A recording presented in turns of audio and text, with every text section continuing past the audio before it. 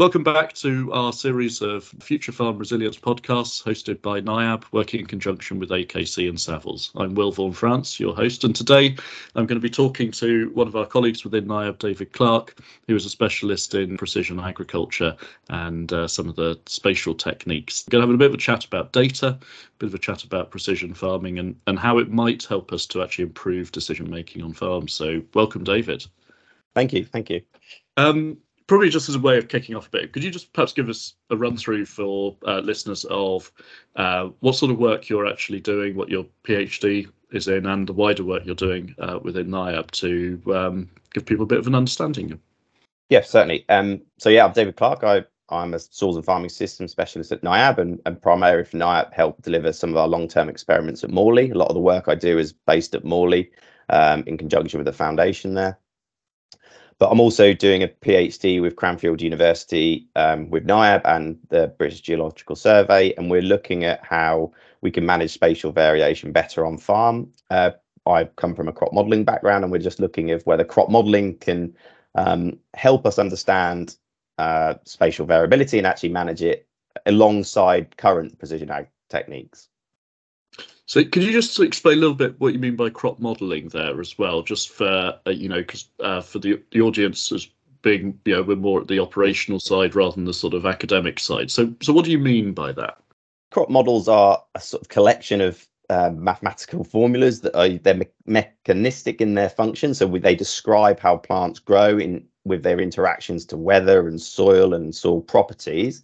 They're not sort of linear regressions. They work on a daily time step. The ones I'm working with sort of model leaf area index, and then they'll take into account any sort of drought or nitrogen interactions with that. So if we can accurately describe a soil through measurements, we can parameterize that within the model. We can use historic weather data sets or even projections and see how the model suggests the plant will grow and interact with our management within that. So, for example, in a precision ag context, we could have 4 or 5 zones across the field that we know to be spatially different. Looking at our yield maps, we could soil sample them and parameterize those soils within the model. We can run nitrogen experiments for 20 years of weather data on those different soils and say this is what the optimal nitrogen rate is historically. Therefore, that soil has a natural limitation, or that soil potentially could yield higher. And then we can adjust our management from that. So this is all a bit sort of in the testing phase. We haven't got that on farm. We're trying to work and getting it onto farm at Morley and seeing how well it does using real farm data, whether that's yield mapping, EC scans, protein sensors. I'm also doing some NIAB work. So we're looking at how EC and soil electric conductivity and yield maps, weather data can help explain spatial variability on farm, but then also validating how current precision ag technologies, whether it's looking at nitrogen or seed rates, interact with that and whether they actually lead us to a better management system. So a lot of this is quite interesting with spatial. I mean, I was just thinking back that yield maps, I think the first ones go back to the late 80s, sort of 1988, 89 sort of time. I mean, EC scanning's been around for quite a long time. I think that was sort of late 90s, probably with some of that. Some of the variable rate technology, something like the Yara N sensor, I think would go back to the late 90s. So we're talking about some of these technologies are, actually quite well established. Yeah. But there seems to me a sort of challenge that maybe we haven't worked out how to actually get the value from a lot of these systems that we really should. So is that really sort of driving behind a lot of the work that you're doing then, trying to actually turn these from sort of symptom maps telling you what's going on to decision making information? I think if we look at the first sort of 10, 20 years of precision ag as our data collection phase, one yield map on its own, although interesting, may not be particularly useful because, we had some pigeons coming down on that part of the field, or we had some rabbits attack that part of the field. But when we have 5-10 years of wheat data, for example, over different seasons, different weather patterns, we can start to say, well, is that spatial variation consistent? Is it something we can manage consistently? And the things like, you mentioned the EC scanning, you mentioned N testers, and actually those things are really useful. But actually, if we have an EC scan 10 years ago, for example, great, we can see that variation, but is that variation consistently impacting productivity? Well, we need 10 years of yield maps to make that decision. So You're correct. They were interesting and useful early on, but actually over the last 10, 15 years, as farms have started to develop 10 years of yield maps, and we can overlay weather data with that, we can look at how that interacts with soil property map, whether that's EC or whether it's targeted soil samples. We can start to build a much better picture. But also those data sets can help us validate other precision ag technology. So, for example, we may have brought on an N sensor on farm, and using that, we can say, well, look how our yield map has evened up, or look at how we've reduced nitrogen over the last 5 years. So they can help us validate what we're actually doing on farm, and that's only become more recent as those data sets have got larger. Now there are issues with those data sets, as we've done, looking at how accurate they are and how we interpret them, and they're big, and we have to calibrate them, and one's in this piece of software, one's in another. So bringing them together is where a lot of the research has gone on sort of in recently. You raised something there that actually just sort of flagged straight in my mind, which is you talked about nitrogen rates, and we've entered, and we've maybe evened a crop up.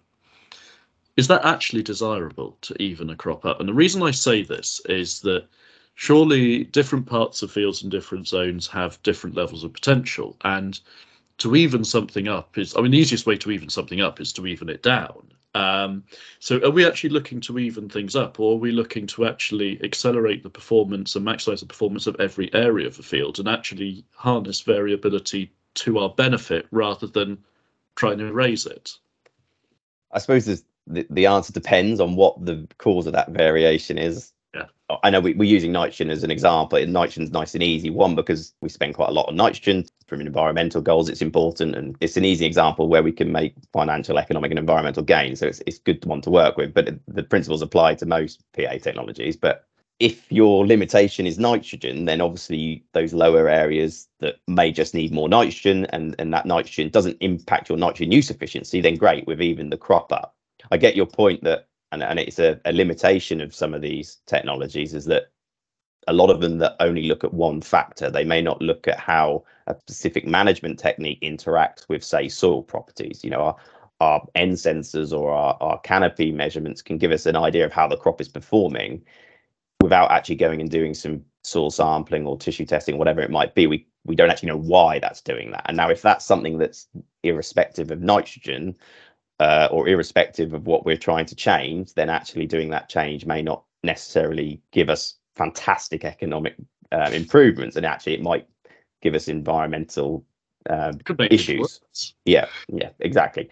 So that's not been said, they're not very, very useful tools, but we need to go ground truth what we're recommending and what we're doing, and say, yes, that's definitely the right prescription for that area. It's probably a misconception that Pre-A makes life easier. I think actually to really use them, they do need human input, and we need to go and check what they're recommending and say, yes, I'm confident that that recommending is correct for that area. And yes, over a number of seasons, that's definitely generated the response I want and I'm acceptable with. People have different perceptions of risk. They might be happy to reduce nitrogen on that area because it's always under yield performing. But also people might have, actually, I know that's a sandy bank, I'm not happy putting more nitrogen on that area because there's the risk that a lot of that will be leached. So there's those sort of local ground truthing that needs to happen with all of these technologies, whether it's seed rate, whether it's nitrogen, whether it's precision cultivation, whatever you might be doing.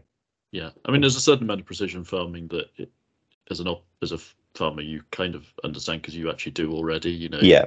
Because particularly if you're the operator yourself and decision maker, where maybe you going to need a bit more fertilizer or a bit less, where crop will often lodge, and there's a high level of precision farming that many of us actually do without thinking about, and perhaps this is trying to bring it down to perhaps a slightly more thorough, more detailed way of looking at perhaps some of the less visible variation. But then we come into an issue of resolution, don't we, as well? And as equipment's got to say, 36 meter tram lines, 36 meter resolution maybe on sprayers and spreaders.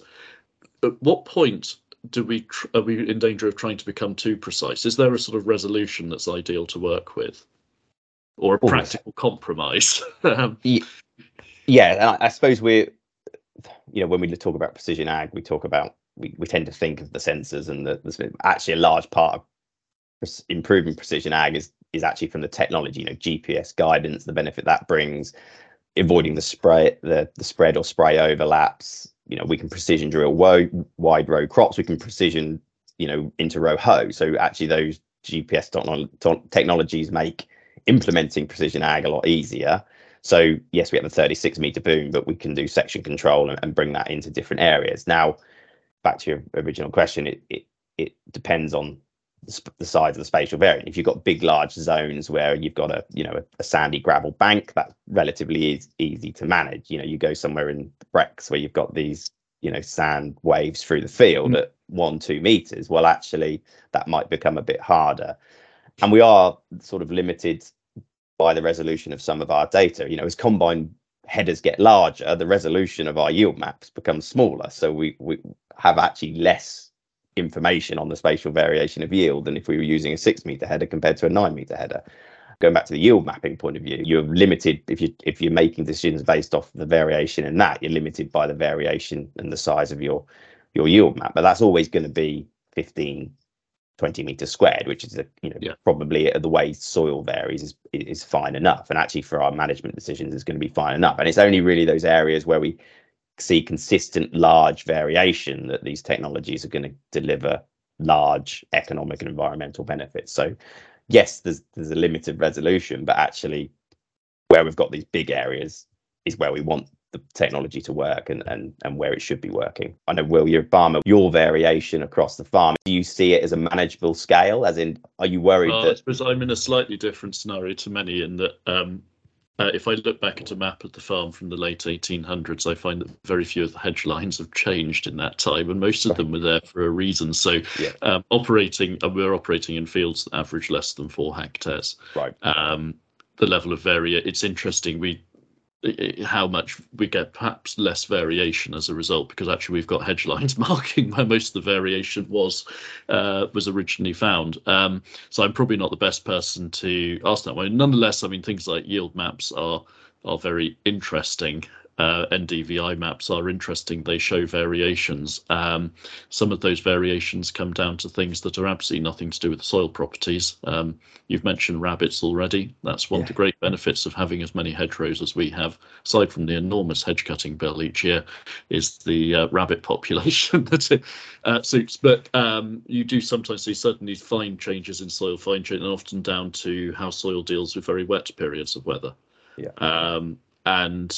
And here, I think it's an interesting one with yield mapping and how it's flagging the effect of sort of climate resilience as well and weather resilience, that flagging wet drought areas, flagging areas that can't cope with excessive rainfall, not always the same areas, but sometimes perhaps maybe that leads me on to something about, well, what is a yield map? And is it fair to describe it really as just a symptom map?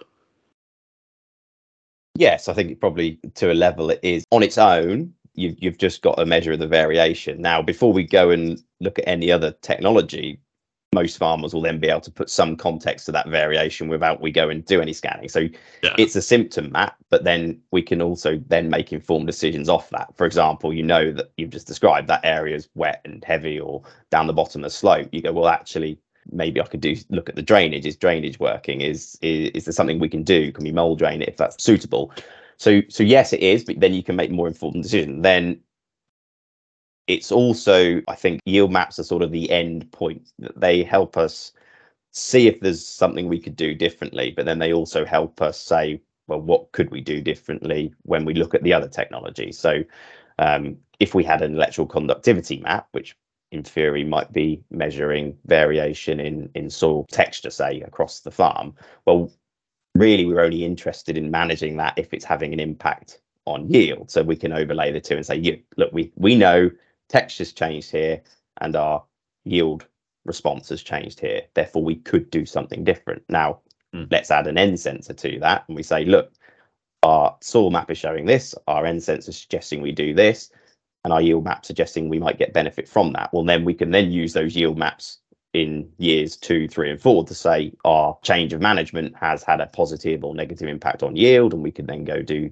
maybe some targeted sampling of soil to say, yes, it's achieved what we wanted, or targeted grain nitrogen measurements, for example. So yes, it's a prescription map, but really it's I do see them as the sort of the fundamental pillar to most of the other technology was trying to imply. Because what's the point of managing something if it's not actually impacting us economically or environmentally? Well, yeah, sure. I mean, because why? You need to have a motive behind doing something. Yes. Sure. And for most people, that's going to be that it needs to improve the productivity and the economics of the business, or the environmental aspects of the operation. But with a yield map, then maybe what we're saying is actually you need to kind of sort out a lot of the basics first. Because if your yield map is just showing you that some areas are low yielding, and well, that's because it's not drained, or not drained very well, or sitting wet, so or it was a rabbit-eaten headland, because you don't need a yield map maybe to tell you that. So No. Perhaps is it actually potentially much more useful when you have a yield map where you've actually dealt with all of the obvious factors already, and so the drainage is good. You've got rid of the obvious problems that you maybe don't need a map to tell you are there, that you sense from walking around a field, and then it's that sort of residual variation, which could still be massive in a field, which you can then start to enable you to start to understand the variation that isn't obvious. Yes. Or is related to fixed characteristics that you can do nothing about. Obviously, you can't change a light soil into a heavy. Well, you can, but it involves a lot of lorries to do it. Yeah, and I suppose it goes down to fundamentals that inherently areas are going to be limited by their certainly soil physical properties. We have that yield variation. We've ruled out the obvious drainage factors. Well, then your targeted soil sample can say, well, is it because of that lower yielding? Phosphate's an easy one. Is that those lower yielding areas, if they've been low yielding for 10 years, actually, if we've done blanket phosphorus applications, well, we might start to have indices 3 and 4. Well, our soil test will say, okay, well, probably if we accept that that's always going to be lower yielding because it droughts out or whatever it might be, maybe we probably don't need to put on our full rate of TSB because it's fundamentally offtake is a lot lower. So we then have some sort of diagnosis and some which isn't necessarily related to yield, but actually could deliver us an economic and an environmental benefit. And then with that soil test, we can look at the texture and say, all right, well, fundamentally it's a sandy area.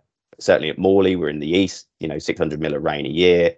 On some parts of those soils, glacial till, we've got these sand and gravel banks. Every year is a drought year. So we know consistently that part is going to be performing differently to the other part. It varies year to year on the intensity of the rainfall, but we know that actually we maybe want to be doing something different. Now, I'm not necessarily that worried about how we get to what method, whether it's precision ag or soil sampling or targeted grain nutrient sampling allows us to make those decisions. There's very different ways, but we can start to make those informed decisions based on what we know, whether it's nitrogen, whether it's phosphorus, whether it's seed rates, and even just playing around and testing does what if I didn't apply any N, what's our zero nitrogen? What's our back? Is it variation in background N levels, or is it variation in whatever that might be? Till accounts can help us identify differences. So a long answer to a short question, but I think they are symptom maps, but are very much sort of fundamental of identifying what we might want to do different. So you've obviously got potentially all sorts of challenges with actually data quality as well. So if you're somebody who's collecting data in spatial form, and it might not just be yield maps, but it could be all sorts of other maps as well, what do you need to do to make that data valuable and to make it useful? Can you take it at face value? It depends on how you're using it. If you just want to identify, again, we're using yield maps because they're an easy example, but it applies to EC, it applies to whatever you might be doing.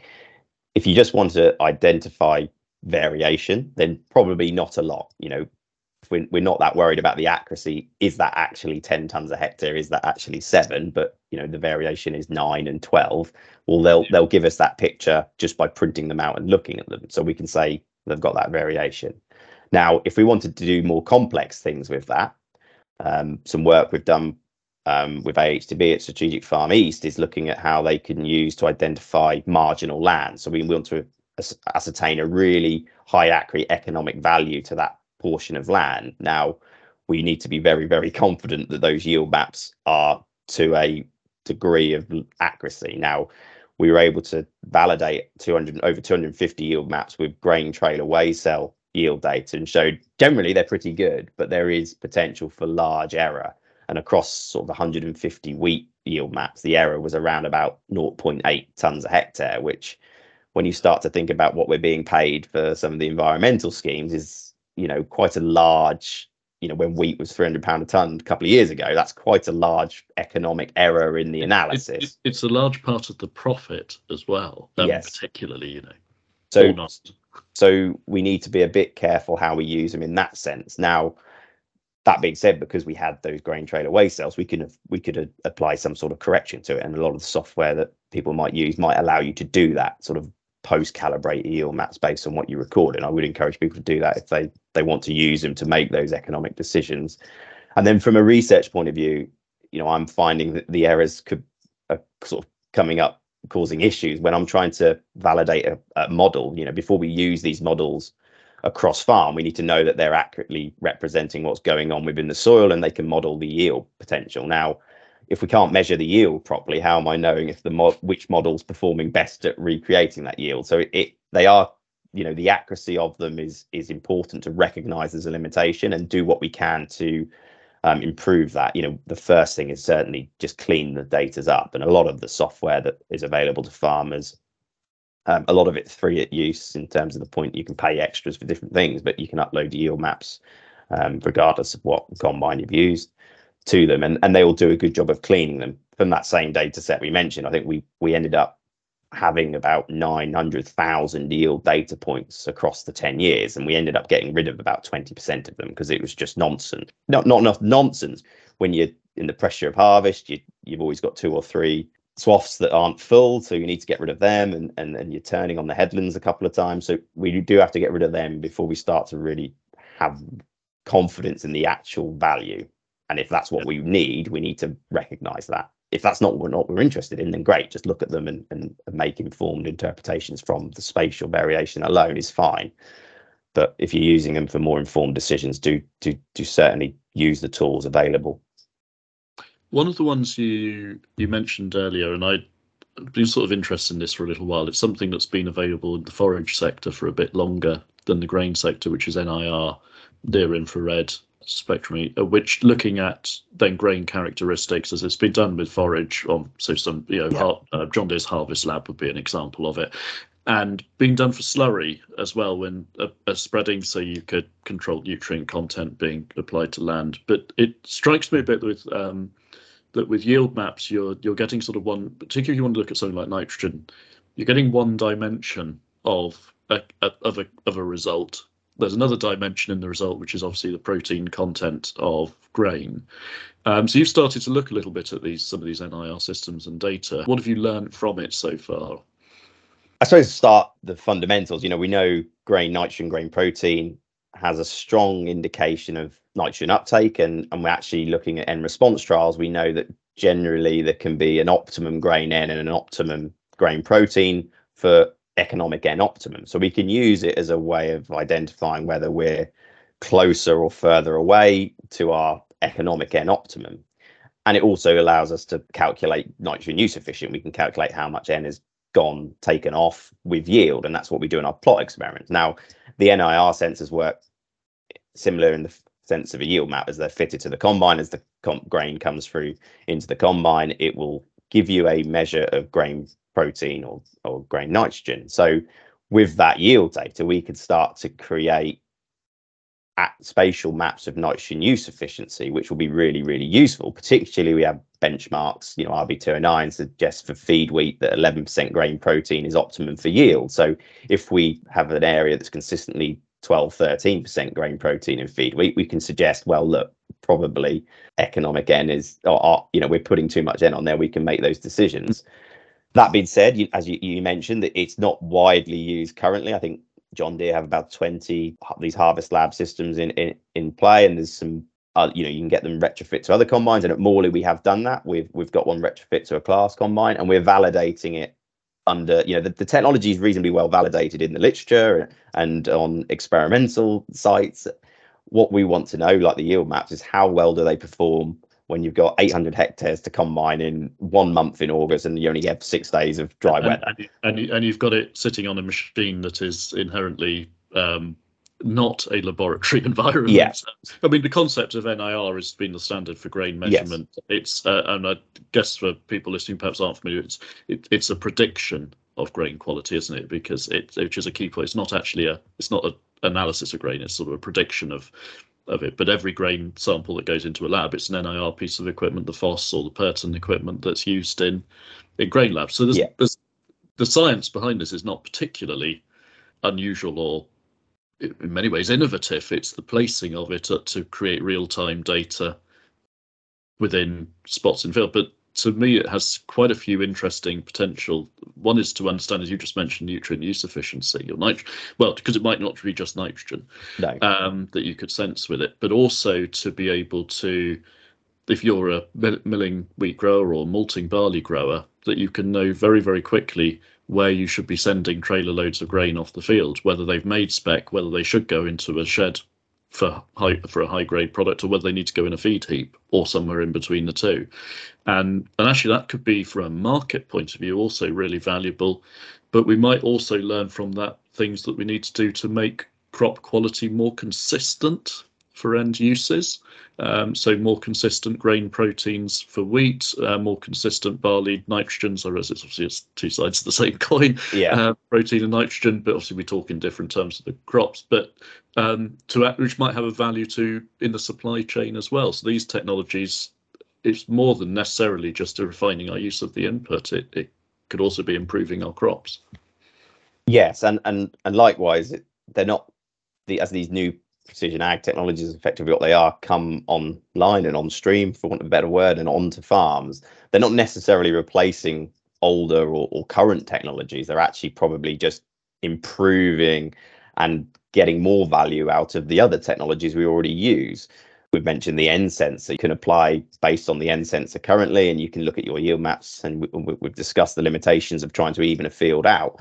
But when we have grain nitrogen content across that same spatial area, well, that's another piece of information to validate what we're doing with the N sensor, or however we are making more informed nitrogen management decisions. So it's improving our understanding of other technologies as well as a new technology. And I suppose, you mentioned electroconductivity's been around for a long time. We've got other soil proximal sensing technologies around currently. Gamma ray spectrometry is coming on available, and even LiDAR elevation data that EA have produced, those sort of things, and well, actually together they can perform a much bigger, or give us much more information than on their own. EC works to quite a deep, we're picking up differences in subsoil, which we can't do a lot about, whereas Gamma tends to work in the top 30 centimeters. So those two together might say, well, this is variation in a topsoil, this is variation in subsoil. Now, again, we're fundamentally only really measuring one or two things from those. So we then have to go and do some ground truthing with soil sampling. Nothing's probably ever going to replace getting out there with a spade or an auger and figuring out what those differences are that we're picking up from these proximal sensors. That is the fundamental point. I think those sort of precision ag technologies aren't getting us to inform what a specific level is. It's just telling us where we best to sample to get our accurate measurement. But those two together are much more valuable than one or the other on its own. And as we've discussed, yield mapping, N sensor maps, and grain protein all together provide a much, much bigger picture than any of those technologies on their own. I'm going to ask, this is probably a slightly woolly question, or this is probably not the simplest question to answer. One of the great things about making future predictions is, luckily, by the time if you set the timescale far enough out, then by the time we get there, nobody will quite remember what you said. So if I say to you then, where do you think we'll be in 5 years' time? But I'm sure we won't hold you to it. How do you think these technologies will be transforming what we do in 5 years' time? 5 years isn't that long. You can go for 10 if you'd prefer.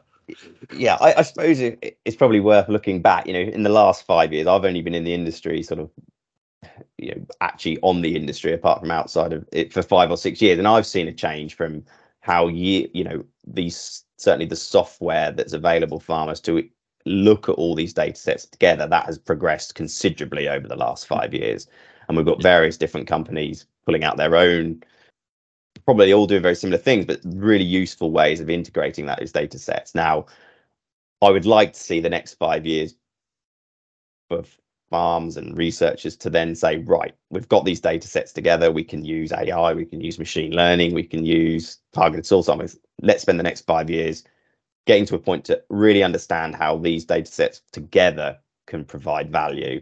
So I would like to see more testing of those, the technologies that we have. And I know, Will, you were involved in a NIAB survey looking at members, and Yeah. I think 65% of yield farmers were yield mapping, or 50% were using variable rate. I can't remember, 50%. I can't do that figures, but yeah, it was very high proportions. But there were some quite interesting things in there. There was a number of people who were doing variable rate crop protection. Yeah, it's really difficult to do. Yeah, at the moment, but it's something that's very desirable. Yeah, and potentially something as us as researchers are maybe not doing as much. Bearing in mind that 50% of people we work with are using variable rate technologies. Is it represented enough in what we do on farm in our research? Maybe not. So actually, I'd like to see a bit more ground truthing of these technologies as they come along, and really evidencing that they are helping us deliver economic. Now, we know with SFI and pressures on net zero coming in, I think the next 5 years will also see us go from using these technologies purely an economic point of view to saying how can they be used to arrive at environmental optimal management strategies. Actually, this is the economic optimum, this is the environmental optimum. You can then make informed decisions on where you want to fit within those two. And they might not on some things actually end up being that far apart either. No. If we're using inputs really, really well, if we can drive efficiency of the use of inputs and reduce, then that should be a net improvement to the environment of not losing these things to water and leaching, etc. So, one of the things I've always been a bit concerned about with precision technologies is sometimes that they enable us to do things without knowing why we're doing them. And so, for example, we've been able to vary rates of inputs since, I think, the first example I can think of would have been Massey Ferguson's FieldStar system in about 1995, 96. Anybody who knows how old I am will know that there is no reason why I should be aware of that at all, and I should have been doing much more interesting things at the age I was at that point. But anyway, we've had a lot of things we've been able to do for a long time, but I'm not sure we've necessarily known why we're doing them, or we often might be thinking, well, we must be doing the right thing, but not actually being able to verify that. The thing that seems to have changed for me now is that we've got the capacity now and more of the technology to allow us to actually work out whether we're doing the right thing or not. And do you think that's a fair assessment of where we are versus, say, where we were 10, 20 years ago with these things? Definitely. And I think we've certainly got probably more understanding on what the right thing is as well. We only have to look at the sort of interest soil health has got over the last 10 years and how we can measure that. We can measure it biologically with various different lab tests, but counting earthworms, or look at the AHDB scorecard. That, although those measures were there, they've now been put into a nice handy way that farmers can go out and measure their soil health. Now, over the next 5-10 years, hopefully, now we've got those sort of better understanding on how we can measure those things, we can use these PA technologies to go and then inform us and do those AHDB scorecards on various different areas of the farm. Whereas when we didn't have one or the other, together there. So yeah, hopefully these systems over the next 5 years will allow us bring in our understanding on soil and crop productivity, and will help us understand that and then help us implement other technologies you mentioned. Can we improve the efficiency of them through those technologies? And the work is certainly accelerating exponentially when we look at robotics and precision spraying and things like that. So yes, I think it will move quickly, and it will move much quicker than it has done in the last 10 years, as we have not just technologies but software and AI and machine learning particularly, that will help us interpret these data sets we've been collecting. David, that's been brilliant. I've really enjoyed having this conversation. I know we could carry on for some time, but yes, we probably ought to draw to a close. Maybe there are some bits we should have a sequel on. There's obviously one big topic with data, which is about value and security of data we haven't talked about as well here, which is perhaps a topic for another time and would be an important one. Yeah. those listening, thank you very much for listening through, for joining us. We do have some more podcasts planned at the moment. We will be talking about, we've got integrated crop protection and with Aoife O'Driscoll, our disease expert within NIAB. We have a podcast planned with Elizabeth Stockdale, so she's been chairing a number of them, talking to people about carbon. It's going to have the tables turned, and I'll do an interview with her talking about regenerative agriculture fairly soon as well. So a little bit of variation in the different sort of topics we're covering, and as ever, we look forward to welcoming you to the next podcast. Thank you very much for listening, and thank you, David, for joining us. Thank you.